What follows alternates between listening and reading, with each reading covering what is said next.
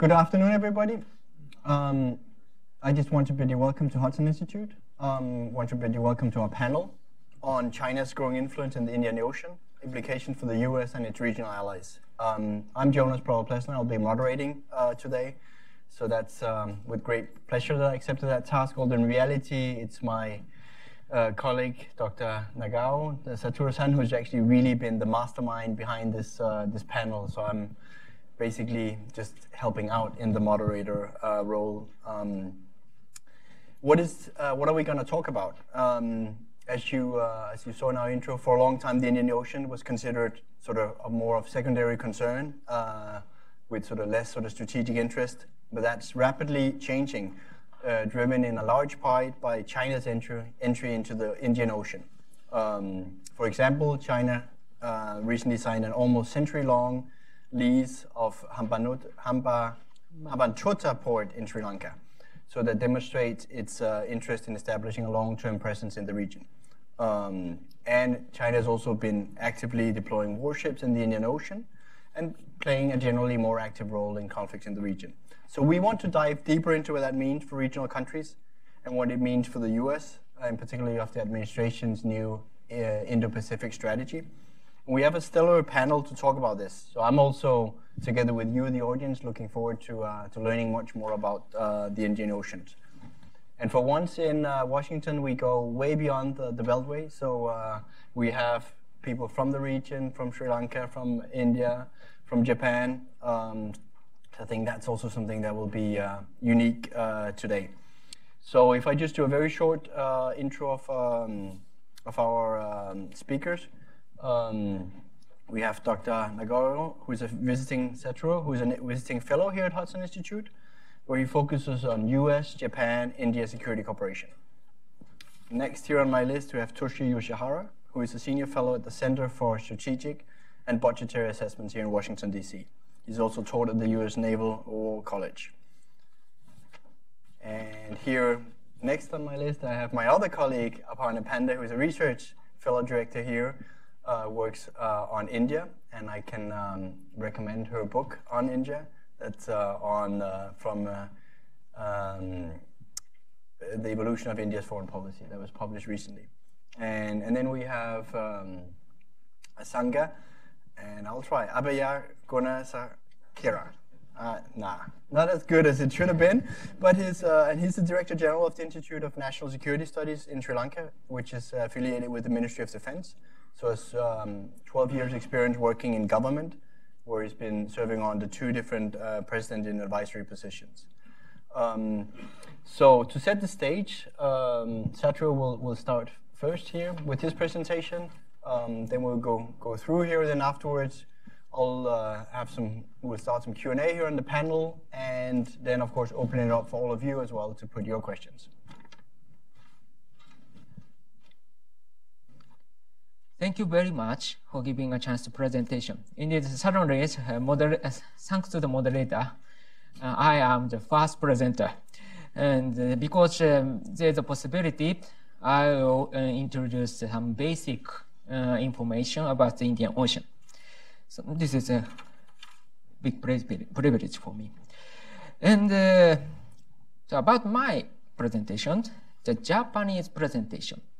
Japanese presentation has started from apologies. For example, I'm sorry to invite you to listen really low-level presentation.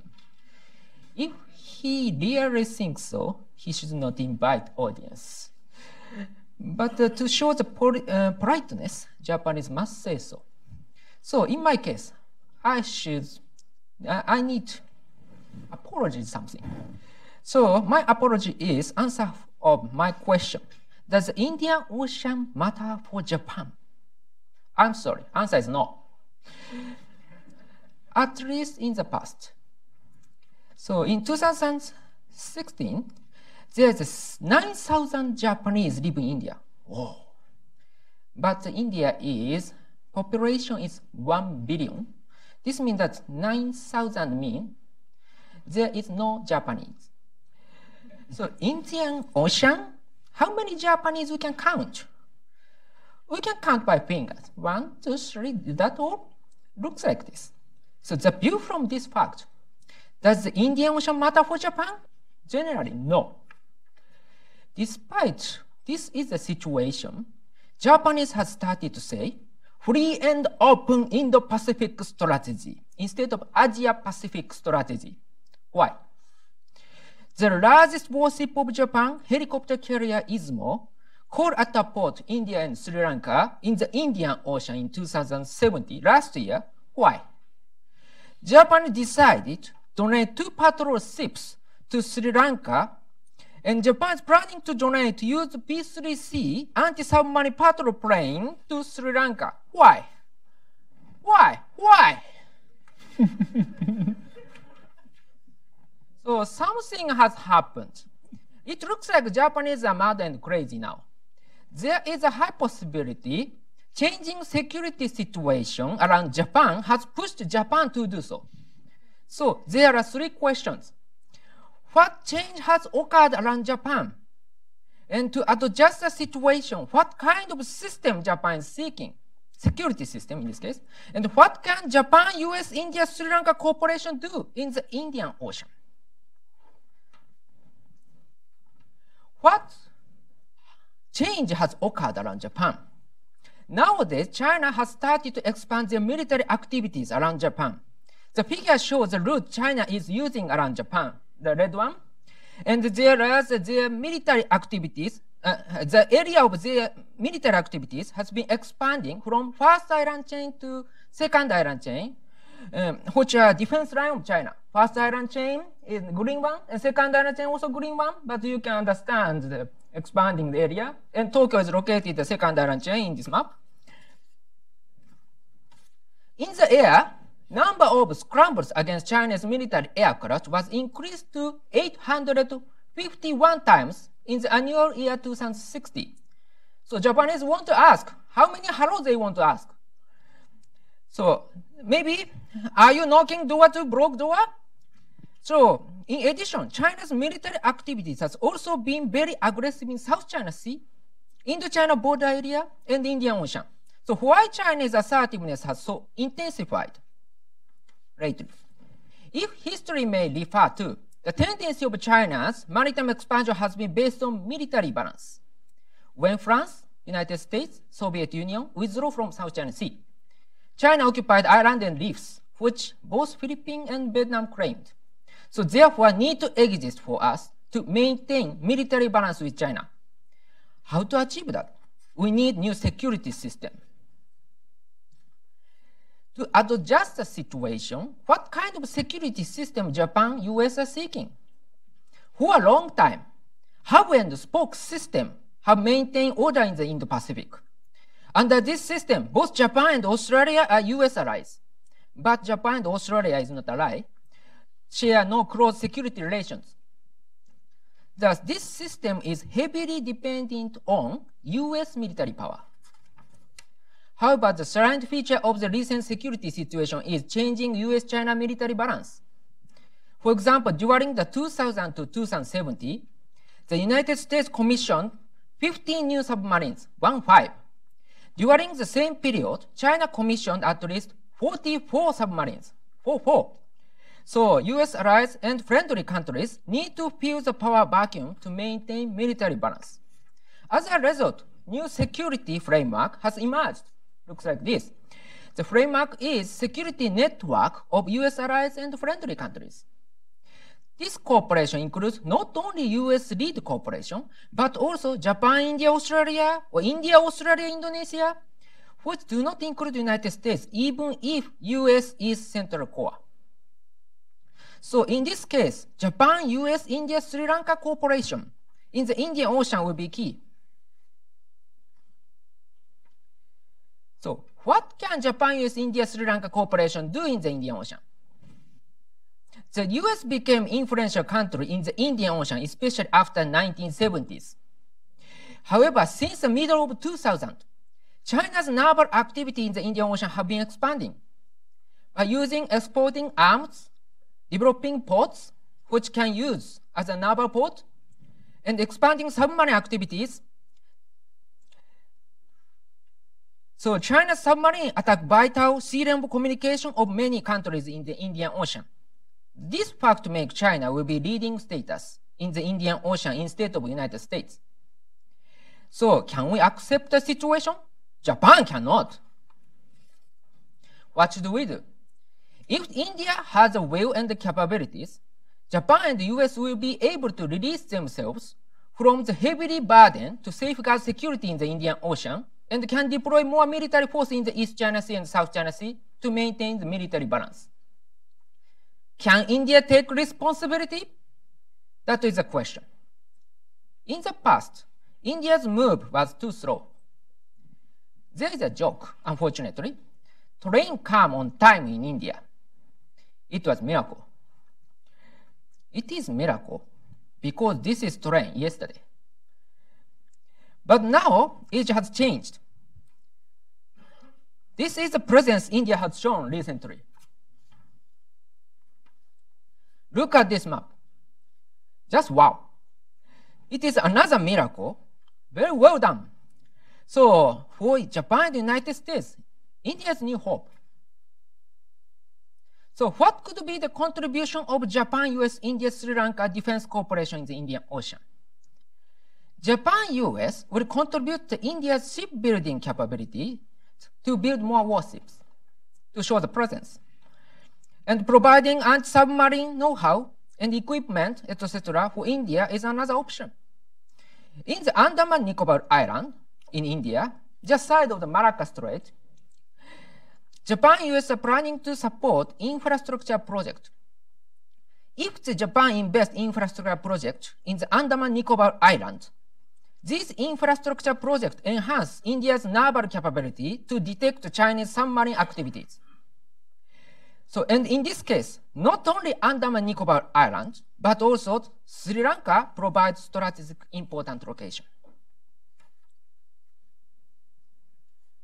Furthermore, developing infrastructure in the country around India, including Sri Lanka, Japan-US-India cooperation is useful too. In Bangladesh, has already chosen Japan's Matabari Port project instead of China's Sonadia Port project. Thus, there is a possibility that Japan and India can use a similar pattern. If the Trincomalee Port project succeeds, then the importance of China's Hambantota Port for Sri Lanka will decline. The possibility exists that Chabahar Port project can mitigate the importance of Chinese Gwadar Port project in Pakistan. Japan-India's Asia-Africa Growth Corridor project affects China's growing influence in Africa. In this case, US-India also cooperate to training African troops for UN peacekeeping operation, etc., as a capacity building project. Japan, US, India cooperate each other now. So conclusion, nowadays, China has started to expand their military activities around Japan. And the reason is related with the changing US-China military balance. So US allies and friendly countries now require new security framework to adjust the situation. Under the new system, Japan, US, India, Sri Lanka cooperation in the Indian Ocean will affect the situation in the East China Sea, South China Sea, etc. in the whole of Indo-Pacific. So does the Indian Ocean matter for Japan-US relations? Yes, of course now. The time has come to proactively further this cooperation to ensure the prosperous stability in the whole of Indo-Pacific. Thank you very much.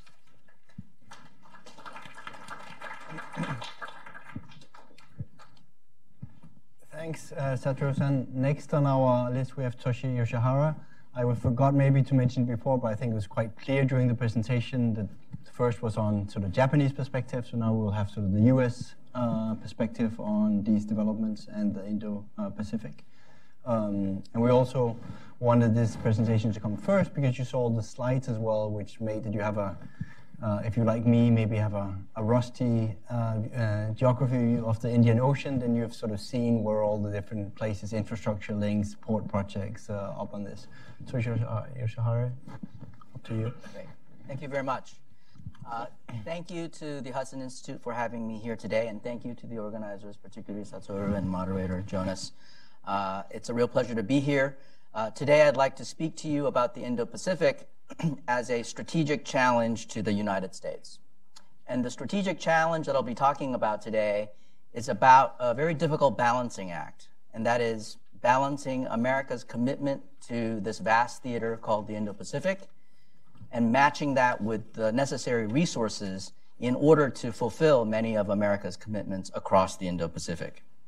I want to look in particular through the lens of naval power. Why naval power? Because naval power, frankly, is the final arbiter, the ultimate arbiter of a free and open Indo-Pacific. Because it is naval power that will deter a revisionist power's ability to deny or to disrupt access to the global maritime common. And should deterrence fail, it's ultimately naval power that will be able to defeat a revisionist power's attempt not only to deny and to disrupt access to the Indo-Pacific, but also an attempt to overturn the Indo-Pacific order. Before I get into this balancing act between commitments and resources, I'd like to do a quick historical review about how the United States, particularly the strategic community, has looked at the Indo-Pacific. While it's a relatively new phenomenon, the U.S. strategic community has been looking at this theater in Indo-Pacific terms for quite some time. So let me take you back to 2001, in particular, the Quadrennial Defense Review that was published that year. In that document, it states very clearly that one of America's key security objectives is to prevent the rise of a hostile hegemon from seizing critical parts of the world. One of them, of course, is clearly Asia. But importantly, the document frames Asia in terms of an East Asian littoral. And it defines in a footnote what that is. It actually looks at the East Asian littoral as a single body of water that stretches from the Sea of Japan to the Bay of Bengal. And what we see from that definition is a glimmerings of a conceptualization of the theater as an Indo-Pacific one. Let me fast forward very quickly to 2007. That year, the U.S. Maritime Services published the Maritime Strategy. And in that document, the Maritime Strategy called for the Maritime Services to maintain credible combat power in the Persian Gulf, Indian Ocean, and the Western Pacific. Again, very much an Indo-Pacific conception. What is very important about that document is that it stands in sharp contrast to America's traditional view of itself, which was to see itself as both a Pacific and an Atlantic power, a conception that's been in place since at least World War II. And so this idea that the United States would shift its emphasis towards the Indo-Pacific, suggesting that the United States was already thinking of itself as an Indo-Pacific power, is in many ways a fairly dramatic institutional reorientation for the United States. Let me now talk about some of the strategic military issues that engages American interest as well as American naval power across the Indo-Pacific. And I want to talk about this both in terms of peacetime as well as potential wartime scenarios. In peacetime, what we've witnessed over the past decade are a series of what I call crossover trends. What I mean by that is that players in one part of the Indo-Pacific, for example, the Western Pacific, increasingly find themselves operating in the Indian Ocean and vice versa. So, if you think about the anti-piracy patrols by various East Asian navies in the Indian Ocean, that's been going on for quite some time. Indeed, China is already, because of these activities, a legitimate Indian Ocean power. It has been deploying naval forces for anti-piracy operations virtually uninterrupted for almost a decade. China's One Belt, One Road initiative, India's Act East policy, Japan's greater activism and permanence in the Indian Ocean, the revival of the Quad between Japan, the United States, India, and Australia, and the reemergence of Britain and France, returning to their old sphere of influence across the Indo-Pacific, suggests that this is becoming a theater in which both regional powers within the Indo-Pacific as well as extra-regional powers are increasingly drawn to this particular piece of geography. But there are also things that we should be thinking about in terms of the failure of deterrence and the potential for great power conflicts breaking out. And that increasingly we have to think about these great power wars in terms of the Indo-Pacific, that they will no longer be confined to a particular theater or sub-theater. Imagine, for example, a hypothetical cross-strait war that drew in the United States. It is likely that in that scenario, the United States might conduct a distant blockade against China, conducting naval operations west of the Malacca Strait. In that scenario, you would have a central operation taking place squarely in the Western Pacific, while a peripheral operations would be taking place in parallel in the Indian Ocean. So you can see the connection between these two theaters. Imagine, again, a major Sino-Indian conflict, perhaps starting along the border, that horizontally escalates into the maritime domain. We heard, for example, during the border crisis this last summer, Indian strategists talking about putting pressure on China through the South China Sea. We can see, again, the connection between a continental conflict that could expand into the Indo-Pacific theater. Or think of a real conflict in 1971 between India and Pakistan, where there was, in fact, a little known, but I think important naval clash. And in fact, what's interesting about that naval clash, in which the Indians launched surprise attacks against the Pakistani Navy, made extensive use of, at the time, modern anti-ship missiles. That particular naval clash is, in fact, a classic case study for the Chinese Navy. So we already have real examples of conflict breaking out that have a Indo-Pacific character. What I want to talk about now is the challenge, meaning that, yes, there are all of these potential security commitments and interests that engages the United States, particularly the U.S. Navy. But there are all sorts of, I think, challenges, both resourcing, but also strategic challenges that might make it increasingly difficult for the United States to meet those obligations. The first one is simply the vast distance involved. Based on my estimate, a carrier strike group sortieing out of Hawaii would take more than 2 weeks to reach the east coast of India. In fact, it would likely take longer because that's based on a set of very optimistic assumptions about how fast a carrier strike group can travel. Overlay on top of that tyranny of geography is the idea of choke points, that the most easiest points of access into the Indian Ocean are all through choke points. Bab el-Mandeb to the west, Strait of Hormuz to the north, Hormuz Strait to the east, and the other Indonesian straits, meaning that all naval forces having to reach that theater will have to get through those choke points. Now, overlay on top of that, in addition to distance, in addition to choke points, in this emergence of anti-access technologies. China, for example, has medium-range ballistic missiles that can conduct maritime strike missions. If you look at the range arc of those missiles not only would be able to reach deep into the Western Pacific, they would also be able to reach into the Bay of Bengal, meaning that a continental power with missile capabilities launched from the Chinese mainland can now directly influence events at sea. Imagine Iran one day acquiring such a capability that would give Iran the capacity to hold surface combatants at risk from the Eastern Mediterranean, through the Red Sea, across the Persian Gulf, and into the Arabian Sea. Imagine that future. And of course, what we've also seen in recent years is the fact that the Chinese have in fact deployed anti-access capabilities into the Indian Ocean, including the deployment of Chinese submarines that Satoru discussed earlier. And finally, there's a capacity issue of the U.S. Navy itself. Now, there's a tendency to think about the U.S. Navy in terms of aggregates. If you look at the overall size of the U.S. Navy, it's rather impressive. The size of the U.S. Navy as of yesterday was 282 battle force ships.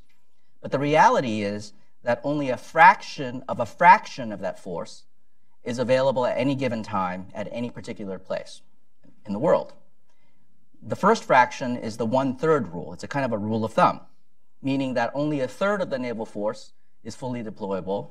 Another third is working up to replace the one that's being deployed, and the final third is in deep maintenance. And only a portion of that third is actually fully deployed across the Indo-Pacific region. So let me just give you some concrete numbers. In 2015, the United States Navy had 279 battle force ships. 95 were fully deployable, right? That's roughly a third of that force. And given the fact that the United States had to commit those resources to other theaters, only 49 ships were in the Western Pacific. According to the U.S. Navy's plan, after the so-called pivot, by 2020, it was expected that the U.S. Navy would only add 17 more ships based on the rebalance or the pivot. I think that gives you a sense, gives you some perspective about numbers. And that really when we talk about the U.S. Navy, we're again talking about a fraction of a force.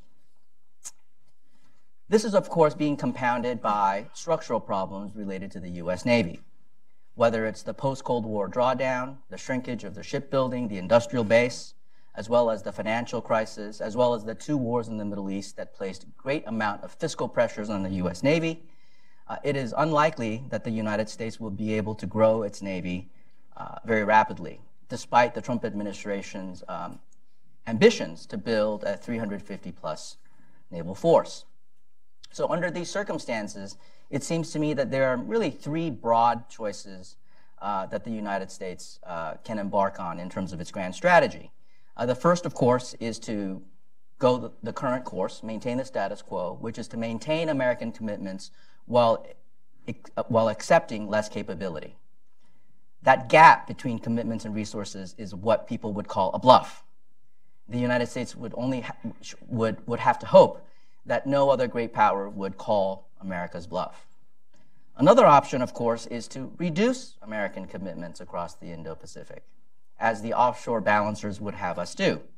But of course, that has all sorts of potential unintended consequences, including what local players might do in order to maintain their own security. The third, of course, is to increase resources to match those commitments. But as we've seen, despite the Trump administration's ambitions to build that Navy, a very creditable goal, which is to build a force that's 350 plus ships, is that both fiscal and political challenges remain. And it remains to be seen how much and how quickly that buildup can occur. But despite this kind of gloomy picture that I painted for you, there is one, I think, area in which the United States has a comparative advantage, something that Satoru also mentioned earlier, which is that the United States enjoys high-quality allies, friends, and partners across the Indo-Pacific. Indeed, this is the one comparative advantage that the United States has virtually over all of its potential adversaries in that part of the world.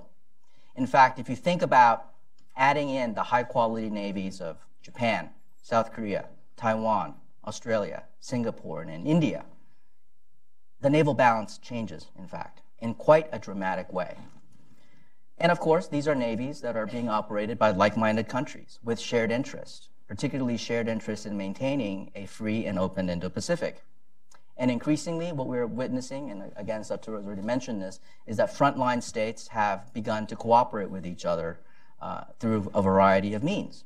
And what we're seeing then is an overlapping set of networks that are not primarily driven by the United States. And that navies, of course, is in some ways the perfect instrument for this kind of collaboration, both in terms of high-end capabilities should deterrence fail, but also many of the less visible low-end capabilities, including maritime surveillance aircraft, for example, both manned and unmanned, that can be a great source of intelligence sharing among the various players within this network, or perhaps local training for local amphibious operations in order to help the local states in the Indo-Pacific region to deal with natural disasters in which the host nation may need to project power on their own soil to reach populations that require help. And so these are some good examples of where navies offer a series of both high-end and lower-end instruments for collaboration. And that through this process, it offers an opportunity for these stakeholders, these like-minded navies, to reinforce and defend a free and open Indo-Pacific. Thank you.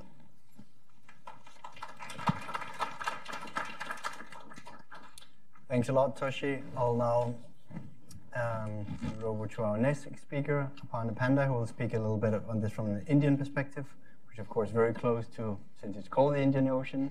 So looking forward to hearing your thoughts. Thank you, Jonas. Good afternoon. I'd like to start by thanking Dr. Nagao for inviting me to speak on this panel.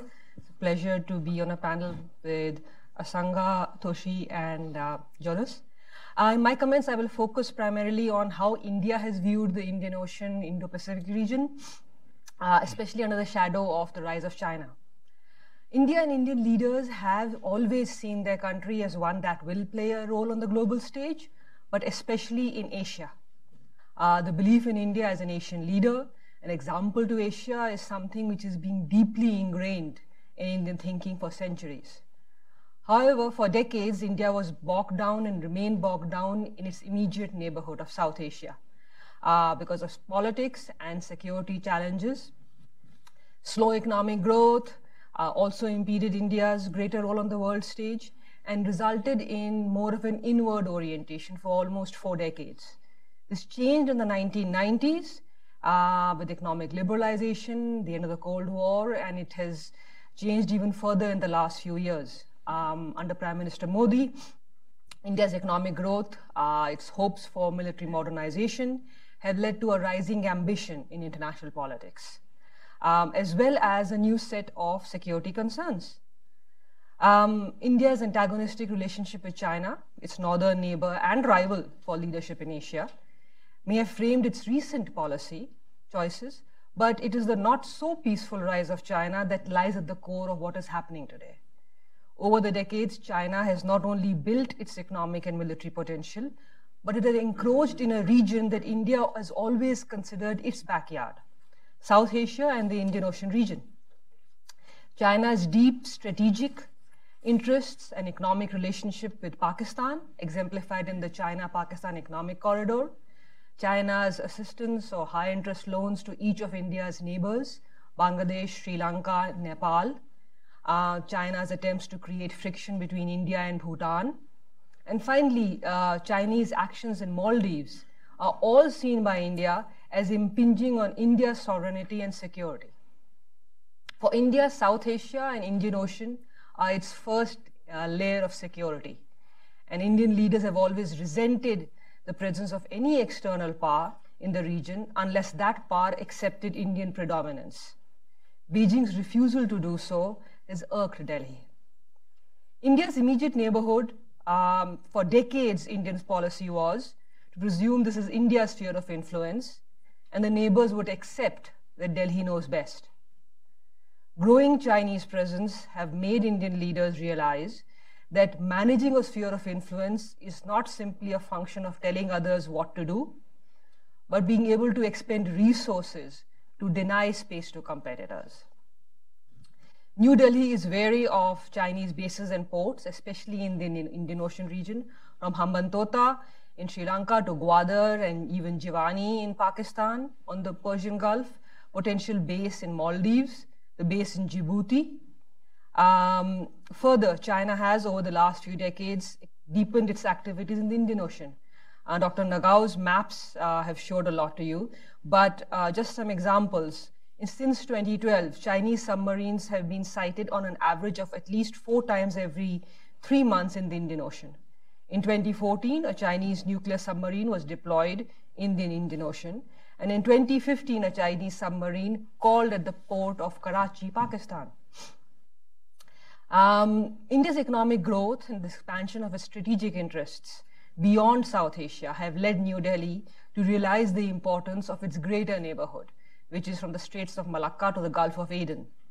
And Prime Minister Modi has called for an expanded role in the Indian Ocean, from Asia through to Africa. As part of this desire to expand security, India has broadened its relationship with countries in the Indian Ocean and Pacific region. India's Look East policy from the 1990s changed to an Act East policy in recent years. In 2015, India and Singapore signed defense cooperation and strategic partnership agreements. The Indian armed forces have helped build the capacity of Vietnamese counterparts. And in 2017, the two sides held discussions on sale of surface-to-air Akash and BrahMos missiles. Starting 2016, India has trained Vietnamese Navy submariners at its naval training school. India has also sought to build the capabilities and capacities of islands in the Pacific region, including naval support for coastal surveillance, hydrographic surveys, disaster management. India's relations with Seychelles, Maldives, Mauritius, and also deepening ties with Oman and UAE in recent years reflect what India would like to do in its own backyard. In January of this year, India and Seychelles signed a 20-year pact whereby India would build an airstrip and a jetty for the Indian Navy on Assumption Island. 1 month later, during President Macron's visit to India, India and France signed an agreement whereby both countries will open their naval bases in the region to warships from each other. In 2018, in February of this year, during Prime Minister Modi's visit to Oman, a country which India has historic ties dating back to the British colonial era, New Delhi and Muscat signed an agreement by which India gains access to the strategically located port of Duqm on Oman's southeastern coast. And for the first time this year, India and UAE conducted naval exercises. Under Prime Minister Modi, India has also sought to deepen the relationship with United States and Japan, Australia, Southeast Asia, all the American allies in the region. As mentioned earlier, US has for decades been the predominant naval power in the Indian and Pacific Oceans. The rise of China, however, means that Washington needs local powers to buffer its own strength. And as a populous, democratic market economy, India's size and values make it a natural partner. So from being what used to be called estranged democracies and having almost no military relationship, today India is a major defense partner of the US and is seen as an ideal, reliable partner to maintain the rule-based order, which China seeks to undermine. With Japan too, the economic and strategic relationship has moved forward. Japan is not only one of the leading countries to invest in infrastructure inside India, but as mentioned by Dr. Nagao, India also views Japanese investment in its immediate neighborhood as positive and as a counter to BRI. So Japanese infrastructure in Sri Lanka, in Bangladesh, even Nepal would be something that India welcomes. The closer strategic relationship can be seen from two recent incidents which happened last year, the Doklam crisis and the Maldives issue. During Doklam, Japan was the first major power to come out openly with the Japanese ambassador in India stating no country should try to change the status quo in Doklam. The United States also emphasized the need for negotiations and dialogue and in effect supported the Indian and Bhutanese arguments. During Maldives, statements released by Washington and Delhi and Tokyo showed a coordination. Delhi urged Maldives to return to the path of democracy, and Washington urged Malé to ensure full and proper functioning of parliament and restoring constitutionally guaranteed rights. The Maldives crisis further reinforced Delhi's fear that China was trying to change in the Indian Ocean the on-ground realities. But unlike in previous years, this time Delhi decided to work with like-minded partners instead of doing a go-it-alone strategy. I will end my talk by mentioning something that happened earlier this week when the Indian Navy trolled the Chinese Navy on Twitter. The Indian Navy spokesperson welcomed the PLAN into the Indian Ocean, stating in the tweet, maritime domain awareness, the Indian Navy extends a warm welcome to the 29th Anti-Piracy Escort Force of PLAN in the Indian Ocean region. Happy hunting. In a second tweet, half an hour later, the Navy posted a map of the Indian Ocean region showing where India's fleet of 50 combat-ready warships are present and stated, mission-based deployments from Persian Gulf to Malacca Straits, from North Bay of Bengal to Southern Indian Ocean to East Coast of Africa. The Indian Navy with 50 ships on vigil 24/7 keep our area of responsibility safe, anytime, everywhere. I will stop here and look forward to discussion. Thank you. Thanks, Aparna.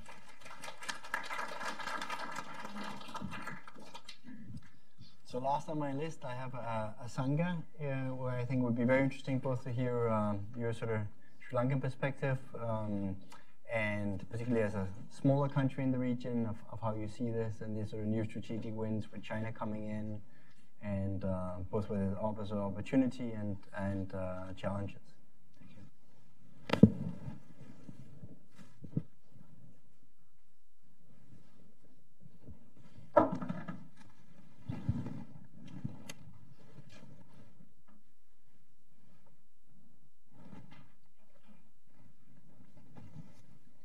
Thank you. moderator, my fellow panelists, distinguished ladies and gentlemen. So first of all, let me thank Dr. Nagao for orchestrating this panel, as well as the Hudson Institute. So it's a great honor to speak here. Thank you so much. And I think what Aparna ended, I would sort of start from there. Actually, the dynamics of the Indian Ocean, what's going, I mean, the tension is so much, and it's been felt from a little country in Sri Lanka, and we asked these three questions, which Dr. Nagao mentioned, why thrice, actually. So we keep asking 3 times because we have a triple sphere of influence affecting Sri Lanka. And that is the India's sphere of influence, China, as well as US. And as I sort of take you to the geography first to understand why Sri Lanka was important, and I take you to Ptolemy, as well as Henricus Metilius' map, which shows that Sri Lanka, identified even in the first maps that was drawn by cartographers, it was important at that time. It was drawn, the island, in an elongated way because of the rich trade we had with the rest of the world. And this has been sort of the geopolitical position, the strategic position of Sri Lanka has been so important, and from the ancient time.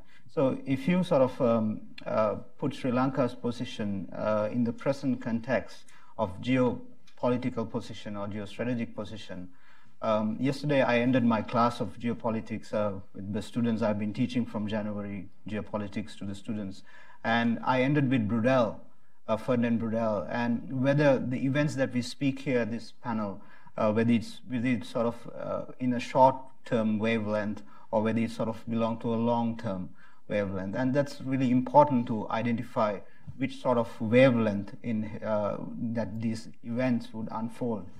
And actually, it's a job for the futurist and the foresight analyst to sort of look at these dimensions. So these are the comments that is sort of mentioned by scholars. As you could see, Robert Kaplan on the top from his book Monsoon clearly identifies Sri Lanka as one of the, it belongs to the new maritime geography. And John Kerry's report, basically one of the best reports that came out, clearly identifies Sri Lanka as a strategic, geostrategic place, and we should not allow, the United States government should not allow Sri Lanka to drift away to the Chinese sphere of orbit or Chinese sphere of influence. The next one, Harshvi Pant, clearly identifies, the scholar is actually brilliantly sort of identifies Sri Lanka as why it is important, and this particular island, and he says that China is rapidly catching up, and its ties with Sri Lanka are aimed at expanding its profile in this crucial part of the world. And Indian policymakers should understand, like if you look at the history of Sri Lanka and Indian relationship, we have a rich cultural and political history, but the tension has been quite intense for the 30 years time frame. I call this actually a Kaveri Delta influence, which is the South Indian influence to the north of Sri Lanka. And if you look at the last comment, that's from Harry Harris. He mentioned the Pacific Commander. The Indian Ocean matters to the U.S. And Sri Lanka matters to the U.S. and the U.S. matters to Sri Lanka. So it's real, the significance, the position, geographical position. So you cannot discount it. And I think the foreign policy of Sri Lanka is sort of is made out of this geostrategic position. And this is, I'm taking you back to Mackinder's map. And if you look at the Mackinder's map, these are my bad drawings actually, I have drawn on Mackinder. So you could see 2 outer islands, which is the United Kingdom and Japan. And those 2 outer islands, Mackinder correctly identified back then, a century before, and having influence, one, the United Kingdom in the Atlantic and Japan in the Pacific. And I identified Sri Lanka also is playing a pivotal role right now in the Indian Ocean. As we face all these tensions, I think Sri Lanka is also sitting just outside the rimland and in the outer circle. So we are also faced with the triple sphere influence clearly. And the One Belt, One Road initiative, which Sri Lanka supported initially, and one of the first countries to sort of support the initiative, and as you know, $1 trillion initiative, which sort of gives a promise to boost the economies. I call this actually the Marshall Plan of the Chinese government. I compare it to the Marshall Plan because what they're doing is they're assisting countries, they're helping by providing loans, and Sri Lanka got the first freeway because of China, and we never had a freeway from 1948 for 70 years, and we have that in Sri Lanka now. The infrastructure that's been built by Chinese is, you would see it from your own eyes when you come to Colombo. It's quite different. And you can see the 6 corridors that was identified. And if you look back to Mackinder's map, it's basically the same strategy of basically going to the heartland and the rimland. So this covers the entire picture. I mean, it is part of the history and what they're sort of, it's a power projection of China, and it's influencing. So Sri Lanka's position, if you look at it, the string of pearls, which is sort of, the most discussed, speculated arguments on a discussion. So I relate that to actually Rudolf Schellen, and it's also another geopolitical thinker back then. And I think the idea of China to basically, Schellen explains that to be a great power, you need 3 characteristics. So the spaciousness, which China already has, the freedom of movement, they have already sort of established that in the Indian Ocean. And if you look at it, the Sri Lanka's trading position has changed with India. For the last 20 years, India has been the largest trading partner, but last year that changed to China. So China is now our largest trading partner. Internal cohesion, which already China has that. And so the string of pearls, if you look at the Hambantota port and the Kwakpo, it's basically the same, the lease term agreements, and that's going on. So basically what Sri Lankan government leased out as well as the Kwakpo is quite similar, the strategy. So India's fear of encirclement. Now this is basically the infrastructure projects in Sri Lanka. You could see that's on the right is the Hambantota port, the massive port development, and which was leased out to Chinese for the operation.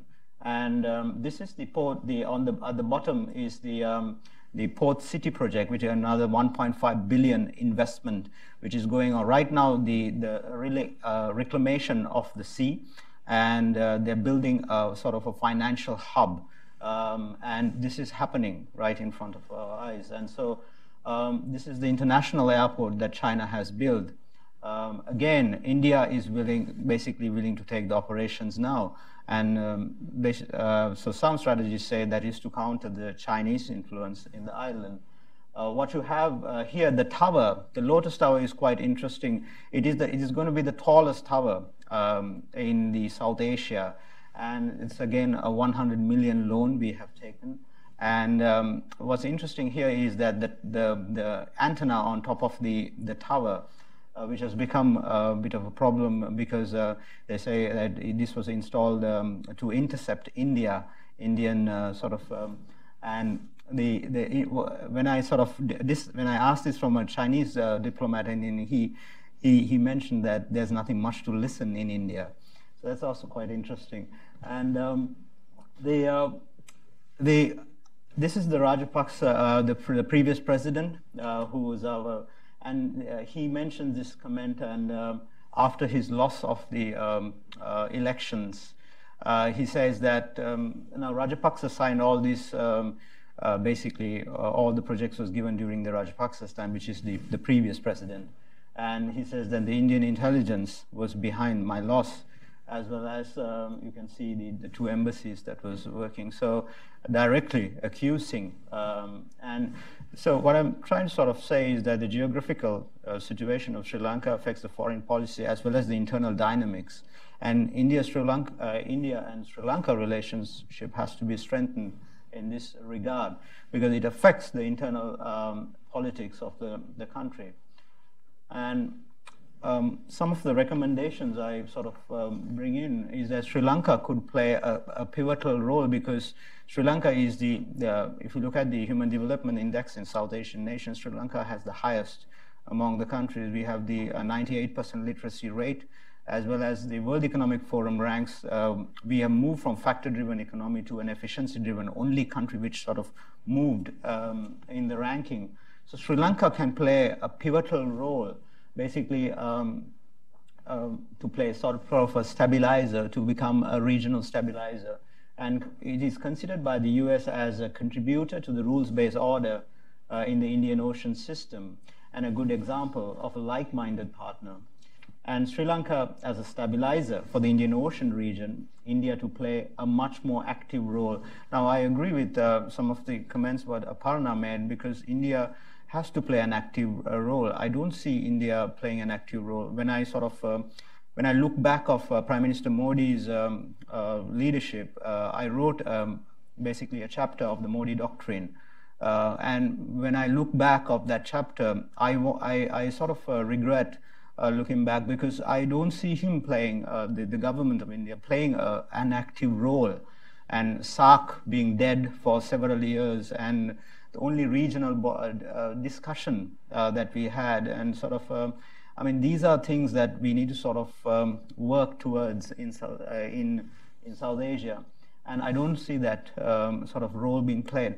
Probably because India's past, being part of the colonial empire, as well as the Nehru's adoption of the sort of Monroe Doctrine mentality to leave the outside powers out of the region. And Sri Lanka, if you look at it from the history, in 1977, we were one of the first to tie up with the United States and start the open economy.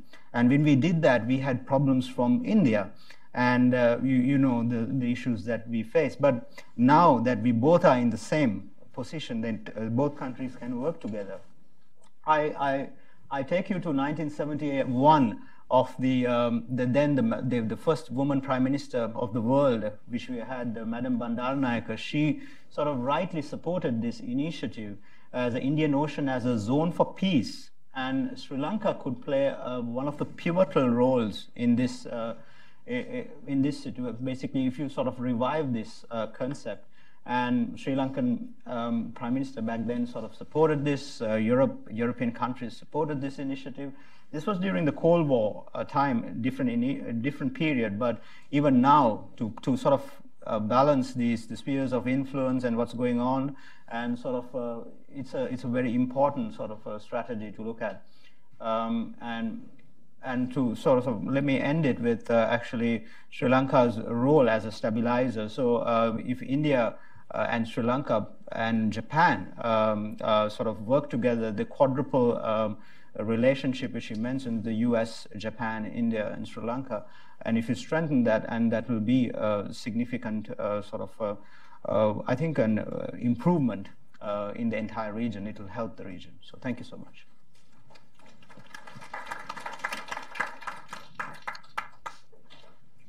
Thanks a lot, Asanga. I will now lead on with a couple of questions, and for the rest of you in the audience, I'm sure there are many questions as well, so prepare your questions, and of course, as always, primarily questions, not a sort of a long monologue. My first would be to Toshi, when you touched about offshore balancing, and I combine that with seeing Satro as sort of the new and the old alliance, and there's more of a network in the region.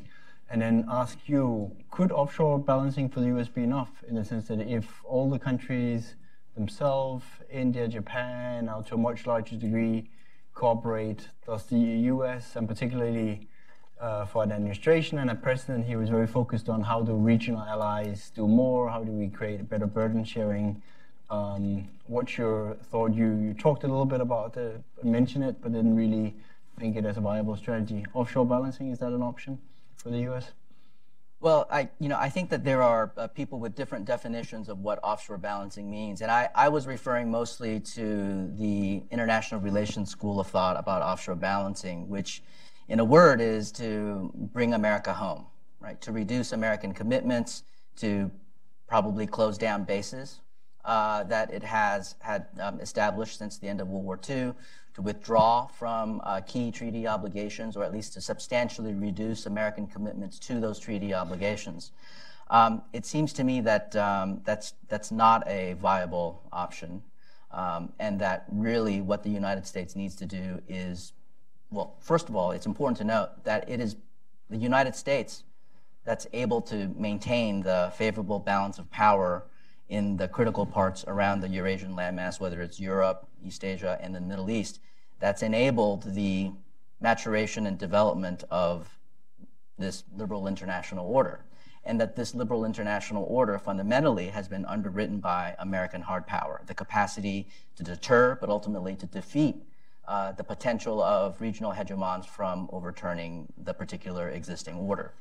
And without the United States, it leaves a very big open question as to who and what would be able to sustain this existing order. So I think my going in position would be that offshore balancing is really not an answer to the challenges that we face today.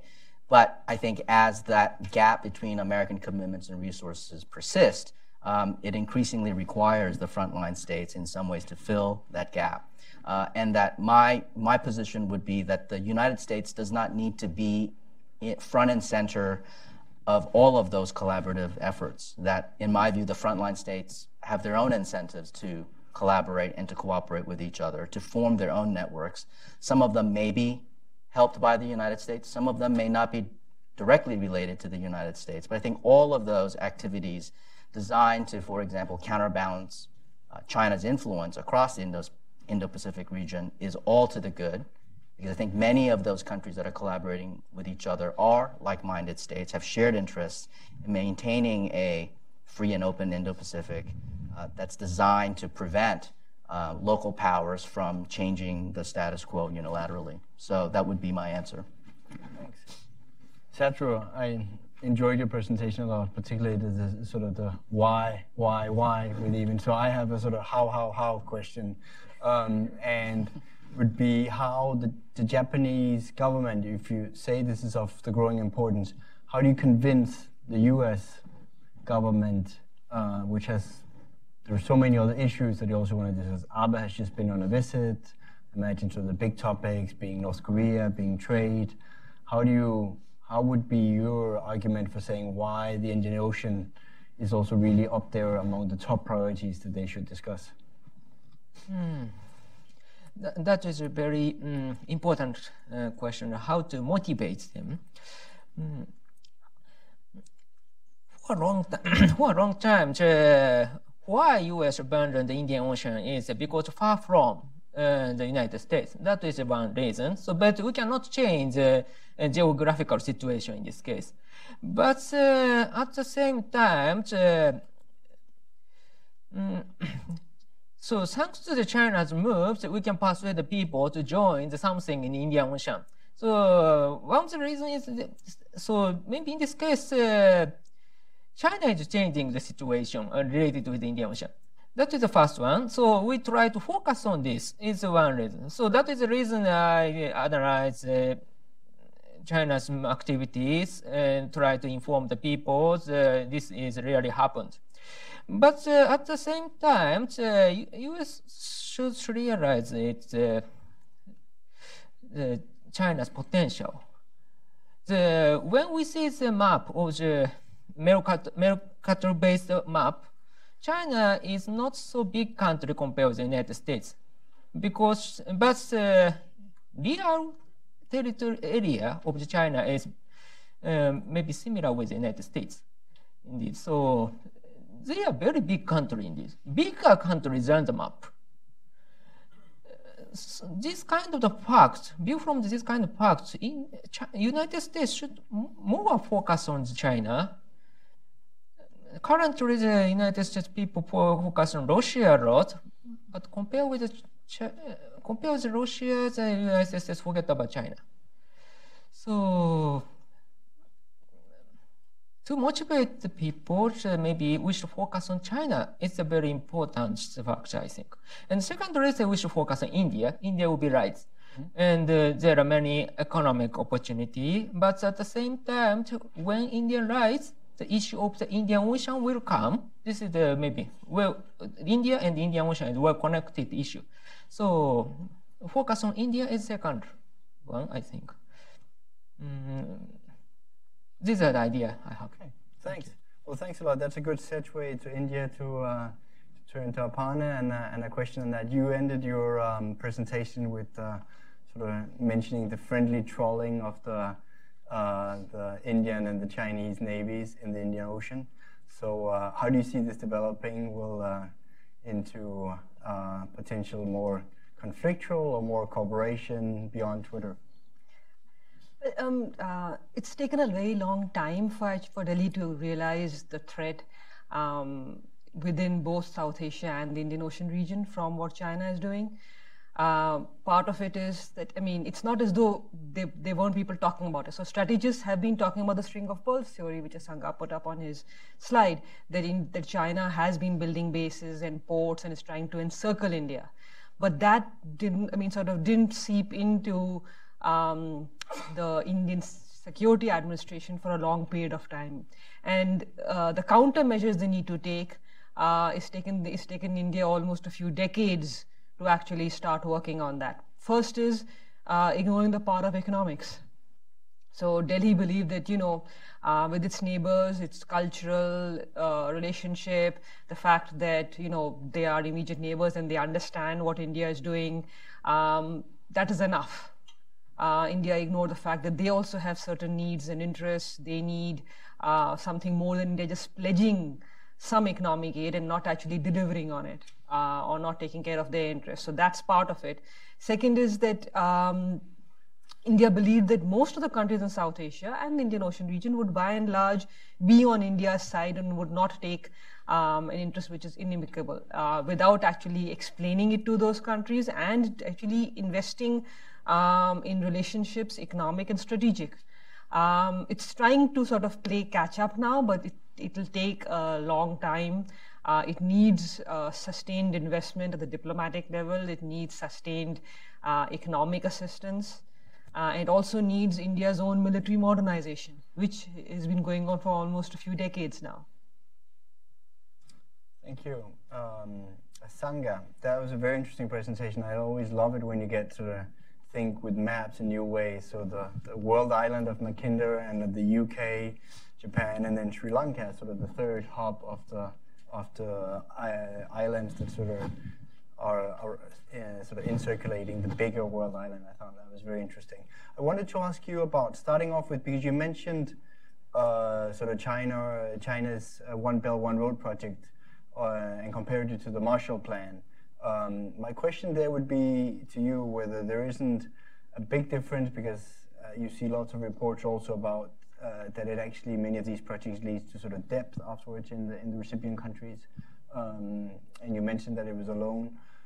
So I wanted both your take on that, whether it's sort of really fair to compare it to the Marshall Plan, and then for a smaller country like Sri Lanka, whether this creates dependencies. I mean, the port looks beautiful, but whether it also creates dependencies that's a challenge for your independence as well. I think the Sri Lankan government, most of the steps that was taken on these decisions are carefully calibrated. The media, although it highlights that they're just sort of knee-jerk reactions that was taken, but they're not. We have actually done careful study on these when we are sort of even leasing out, or when we are sort of, and our president, if you look at it, has much more experience. He's about 35 years of and so much of experience. And so if you look at even the officers in the foreign service, they come with sort of a carefully calibrated, because we cannot. We cannot allow any military base, number one. And we will not allow military base because we are going in that theme in the 1971, which I mentioned, that a zone for peace. We are promoting as a zone for peace. And even during the Cold War, we supported the non-aligned. We were in the non-aligned camp. And I mean, you have to understand the economic condition of a country. Our per capita is about $3,500. And this is the highest in South Asia. This is a South Asian country. So you are looking at a very poor country. I mean, you're not looking at a very rich country, right?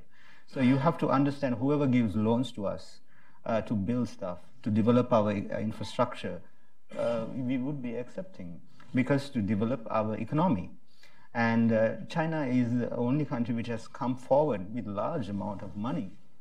And if you look at even the regional countries surrounding India, this is the situation. So I think India should play a bigger role in this situation because I don't see India playing the bigger role in the region.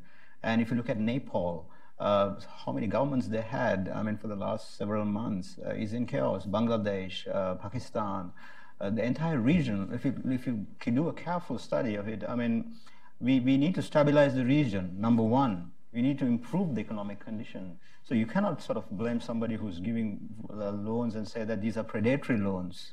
Or you cannot sort of, you can't see it as a predatory loan because people will not accept it. If you go and talk about in Sri Lanka and on a platform saying that these are predatory loans into the public, I mean, I'm talking about the public of Sri Lanka, people will say, what predatory loan are you talking about? Because these loans have helped us. For example, giving us a highway.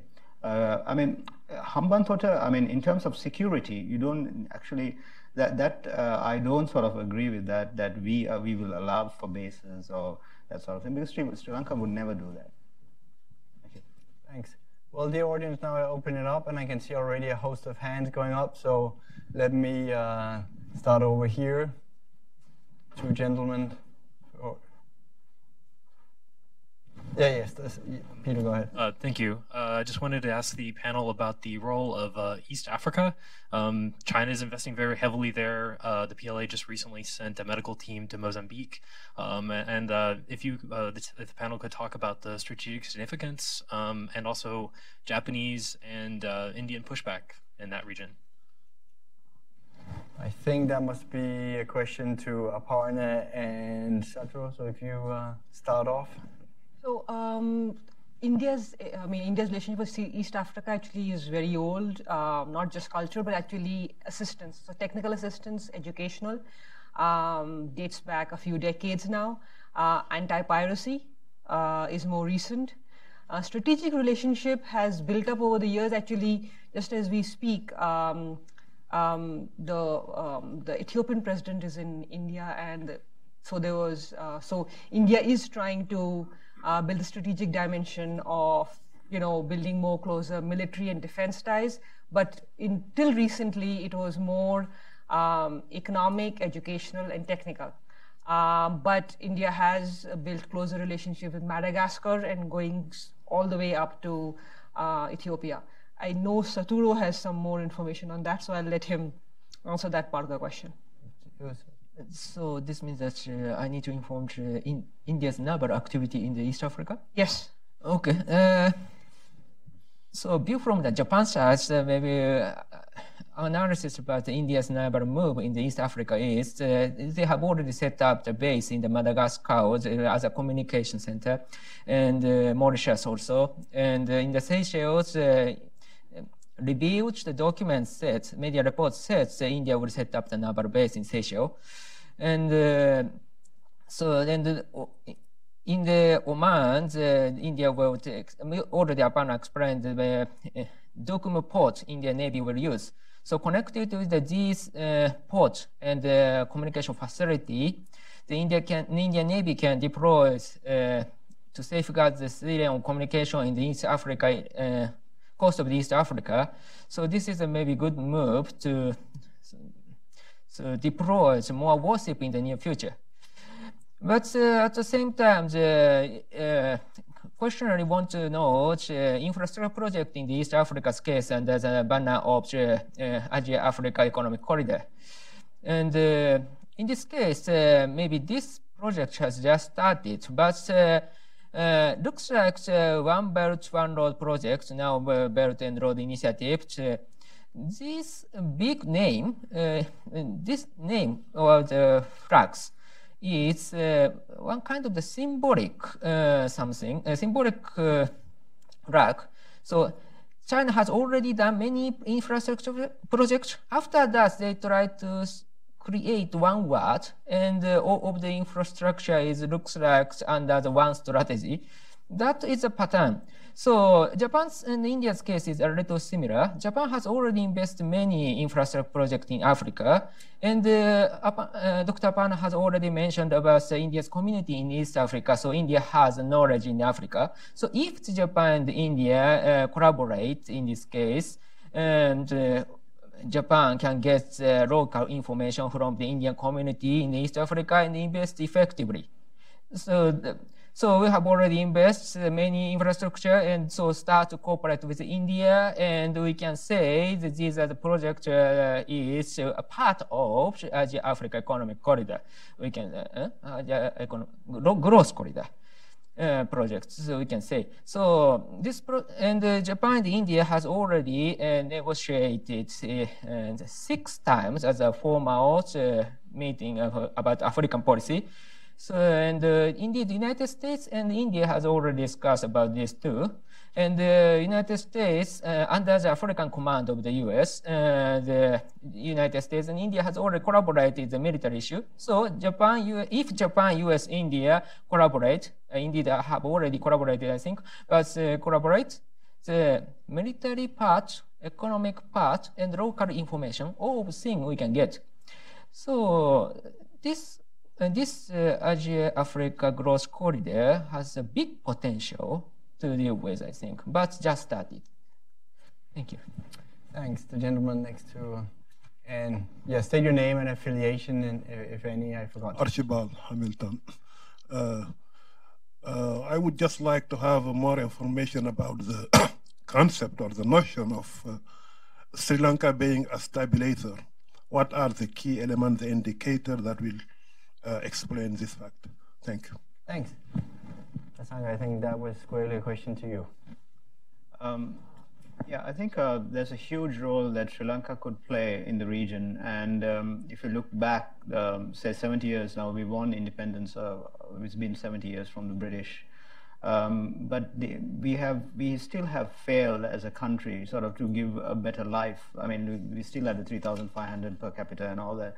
India also is about 70 years independence. But then again, when you look back the 70 years, we cannot blame the external actors or the people, you know, you cannot blame the colonial past also, because 70 years, you had 70 years to fix the problems.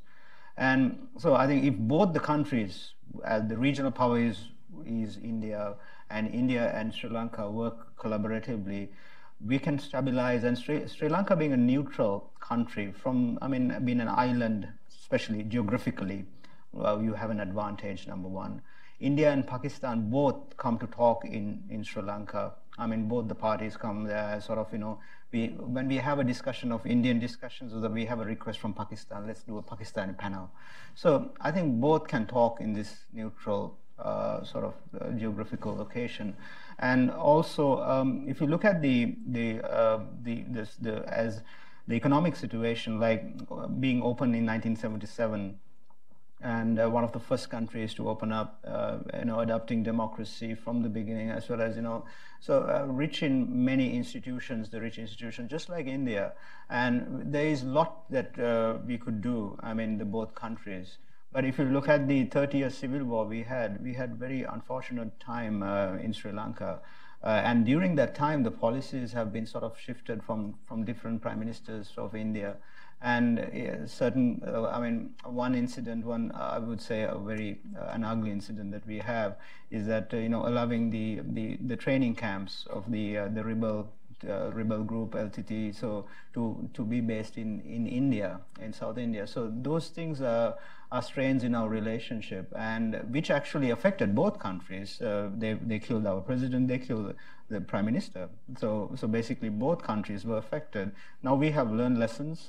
We have everything in our sort of right in front of our face. So we both could work together, build strengthen the relationship to sort of make the entire region stabilize. So Sri Lanka, I see Sri Lanka playing a huge role in the next couple of, I would say a decade or after. I mean, even the OBOR, India does not need to sort of worry. Even the last submarine visit, the Chinese submarine visit, if you must have heard from the news and all that, there was serious tension between Delhi and Colombo, which should not be the case. I mean, when you look deep into that situation and when you analyze that, speak to the people who was actually engaged in that, the foreign policy issues, that's not the case. And there's a shocking thing is that it was a political situation. That was not a foreign policy issue at all, because India knew this was happening, as well as this was informed, and it was not a knee-jerk reaction. It was a carefully calibrated thing. And we, even the last submarine visit was sort of denied, and then that was when Prime Minister Modi was in the island. So there is, I would say, although there is the relationship going on, but there should be strengthened more, and India should see Sri Lanka as a stabilizer and give that position so we could work together. So that's what I see. I saw a couple of hands over here, the gentleman all the way in the back. Yes, my name is Roger Cochetti, and the moderator opened the panel by explaining that one of the major issues that needed to be discussed was resources in the context of American military expansion in the Indian Ocean. And I wanted to come back to that issue, although we've discussed it a little bit. It is overwhelmingly the dominant issue. Anyone who takes a quick look at the statistics will quickly see that the United States spends about 4% of our GDP on military, and if you really fully loaded it with the interest on the debt that is attributable to military spending and veterans benefits attributable to military activity, it's between 5 and 10%. India and Australia are at around 2%, and Japan's at around 1%. And faced with that situation, we hear that the Japanese and the Indians are quite concerned about Chinese expansion in the Indian Ocean. Now, clearly, if I were Japanese, I would say the United States needs to do more and more and more. And if I were Indian, I would probably say the United States needs to do more and more and more. But why isn't the obvious solution that if the Japanese and the Australians and the Indians simply brought their level of military spending up to the American level, you would clearly solve the problem quickly?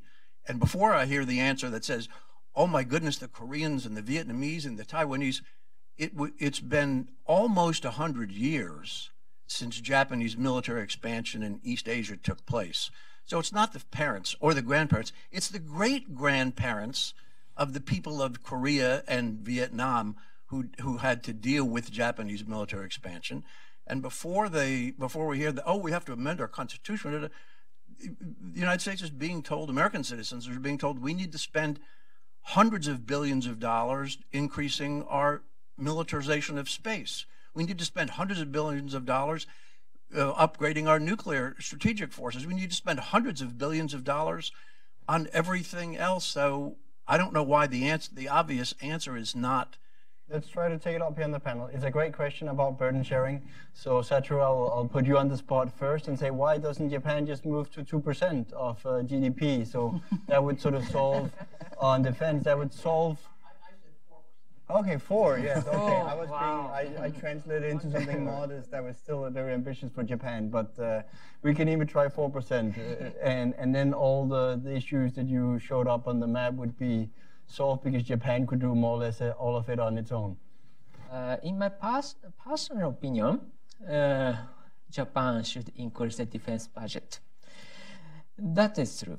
But at the same time, the why such kind of opinion is not popular in Japan is another problem in this case. Firstly, we worry about neighbors. That's also true. Your question hopefully mentioned. But at the same time, 70 years we have already spent as a pacifist country, and our mindset has adjusted such kind of situation, and we cannot change so easily. And during that time, we create a huge debate ourselves. And so to increase the defense budget, we need to take the budget from other. For example, healthcare, for example, many things, many other things. But it's not easy to persuade them to abandon some budget. So, firstly, we need to, in this Japanese, need to change our mindset. We satisfy the situation, we enjoy the life, and we do not want to change. That is the situation. That is very terrible indeed, because the security situation is very wrong, and people try to ignore it. China come, yes, peaceful come, no problem. Such kind of Japanese we can find in Japan. That, unfortunately, that's true. So we need to persuade them. Thanks. And maybe, Toshi, if you have any comments on this as well. I mean, it links a little bit with my question of offshore balancing as well. How does the U.S. get allies to do more? Is it by investing more by the U.S. themselves, or is it by withdrawing it a little bit and then the others sort of have to fill the gap? What's the best way to get to a more equitable burden sharing? Well, it has been an enduring challenge for the United States to get all of its allies and any of its allies to do more. That's been a constant refrain in terms of America's allied relationship with virtually all of its partners and friends. But I think rather than focusing on how much our allies should spend, it's really how we should get our allies and friends to structure their existing forces in ways that can help restore balance to the Indo-Pacific region. So the going-in position is to assume that dramatic changes in the defense budgets of our allies are not going to change anytime soon, but that the composition of the forces, the emphasis on the kinds of forces that are used, I think if you can reorient allies to posture themselves differently, I think that would pay dividends in terms of restoring the balance. Thanks. One here, and then let's take one more afterwards over here. Then we take. Oh, three. Okay, we can just manage three quickly, but then we'll take all three of them and go back to the panel for a final round. Your views on to what extent a reset in relations between India and China is possible. Have issues such as sovereignty related to China-Pakistan economic corridor, the Doklam crisis, the Maldives you mentioned. Has that locked in a adversarial mindset in New Delhi, or is there a real prospect for a reset? Thank you. Then over here. My name is Don Kirk. The overwhelming emphasis here is on the military issue. What about Trans-Pacific Partnership? What about the Asia Infrastructure Investment Bank? What about the Asia Development Bank?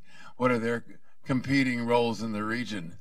I could make this question a speech, but that's just a question. And you got those initials out there, and if you could discuss them and their significance and get away a little bit from the military, that would be very helpful, I think. Thank you. Perfect. And one last question here. I'm Jerry Glenn with the Millennium Project, an old Hudson Institute consultant back in the 70s. I thought you did some nice work on the geopolitical, as you mentioned, but it did not bring in as much of the economic, and I would take it a step further. It's probably safe to assume that China's information warfare assets, methods, and tactics will be far more in the next 25 years than the last 25 years. So when you talk about China's growing influence, information systems, I think, really have to be at least given equal attention. Thanks. So I will first upon here on the specific question on India and China, and then I'll go along sort of the panel and say both your final remarks, but of course addressing the question of both economics. Did we talk too little about the economic integration and competition as well in the region, and combine that? So first you. There are still competing views in India. Whether how far India should push China, how far China really wants to push India, And so there are those who argue, let us compartmentalize issues. So let's, deal with the economic issues, which are easier to deal with. Let's put Tibet and the Northeast. Let's put the issue of Pakistan and the border issue on the back burner. Continue conversations, continue dialogues, but don't let that derail the India-China relationship fully. On the other hand, Delhi would also like to send a message. So Doklam was a way of sending a message that you can't just keep pushing us, and it's not as though we will not respond. But neither do we actually want a war with you, because we believe you don't want a war with us either. So that is there, and that's what may happen in next week's meeting or the week after, when Prime Minister Modi and President Xi meet at the SCO summit. There will most likely be a meeting with the two of them, and there is talk of a reset, but it's mainly that New Delhi doesn't want to push China too far. On the other hand, it wants China to acknowledge that it can't push India as well. So that's what's happening at that end. Economic integration, did we talk too little about both the opportunities and the challenges between the different organizations in the region? So you mean SAARC and all? Yeah, I was trying to. Yeah. The question Okay. from this gentleman about whether we ended up talking way too much about military and too little about TPP. TPP. Actually, India isn't a part of TPP, so India doesn't have anything. What about the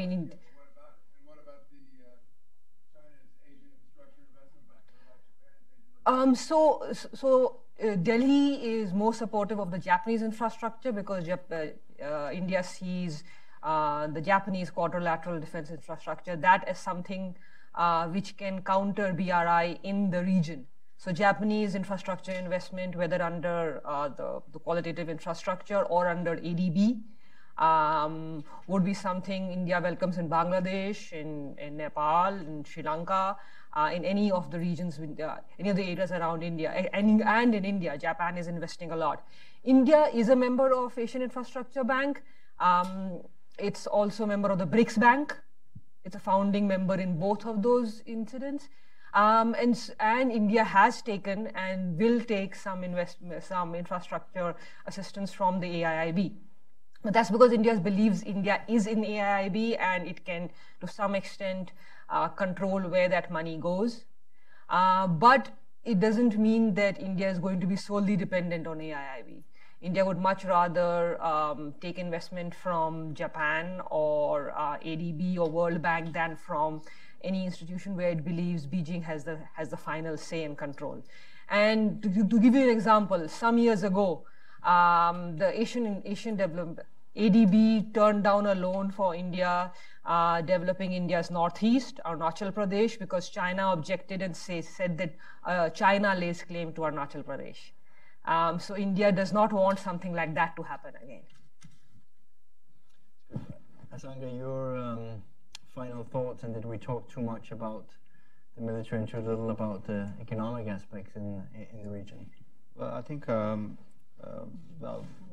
sort of comment on what you mentioned, basically on the R&D and information systems. For the next 25 years, I think there will be a lot of investments going in for the Chinese information systems. And I kind of see this for the last 4 or 5 years, been sort of looking at the innovation, the patent license and all that. So the information system, there will be huge investment going in there. So that's going to sort of change, their role in the entire world, I would say. And one of another project is the CPEC, the China-Pakistan Economic Corridor. That will alter the geography. I mean, it is already altered. I mean, the project is about 70% complete according to the Pakistani.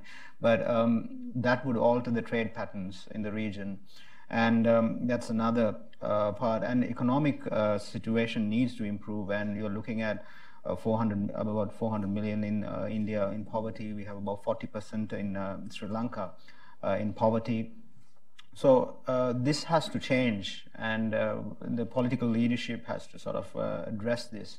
And failing the trust deficit, I see a serious trust deficit in South Asian region. I mean, this is the reason, I mean, SAARC, if you look at it, we need to refunction. I mean, a lot of work has been done on SAARC. You just can't sort of kill it. It's just impossible to do that. And for the last 3 years, we didn't have the SAARC. So we need to restart this economic dialogue because if you don't have a dialogue, a platform to talk, so you cannot talk about economic cooperation. So you don't have a platform right now. So you need to restart this. It's really, really important.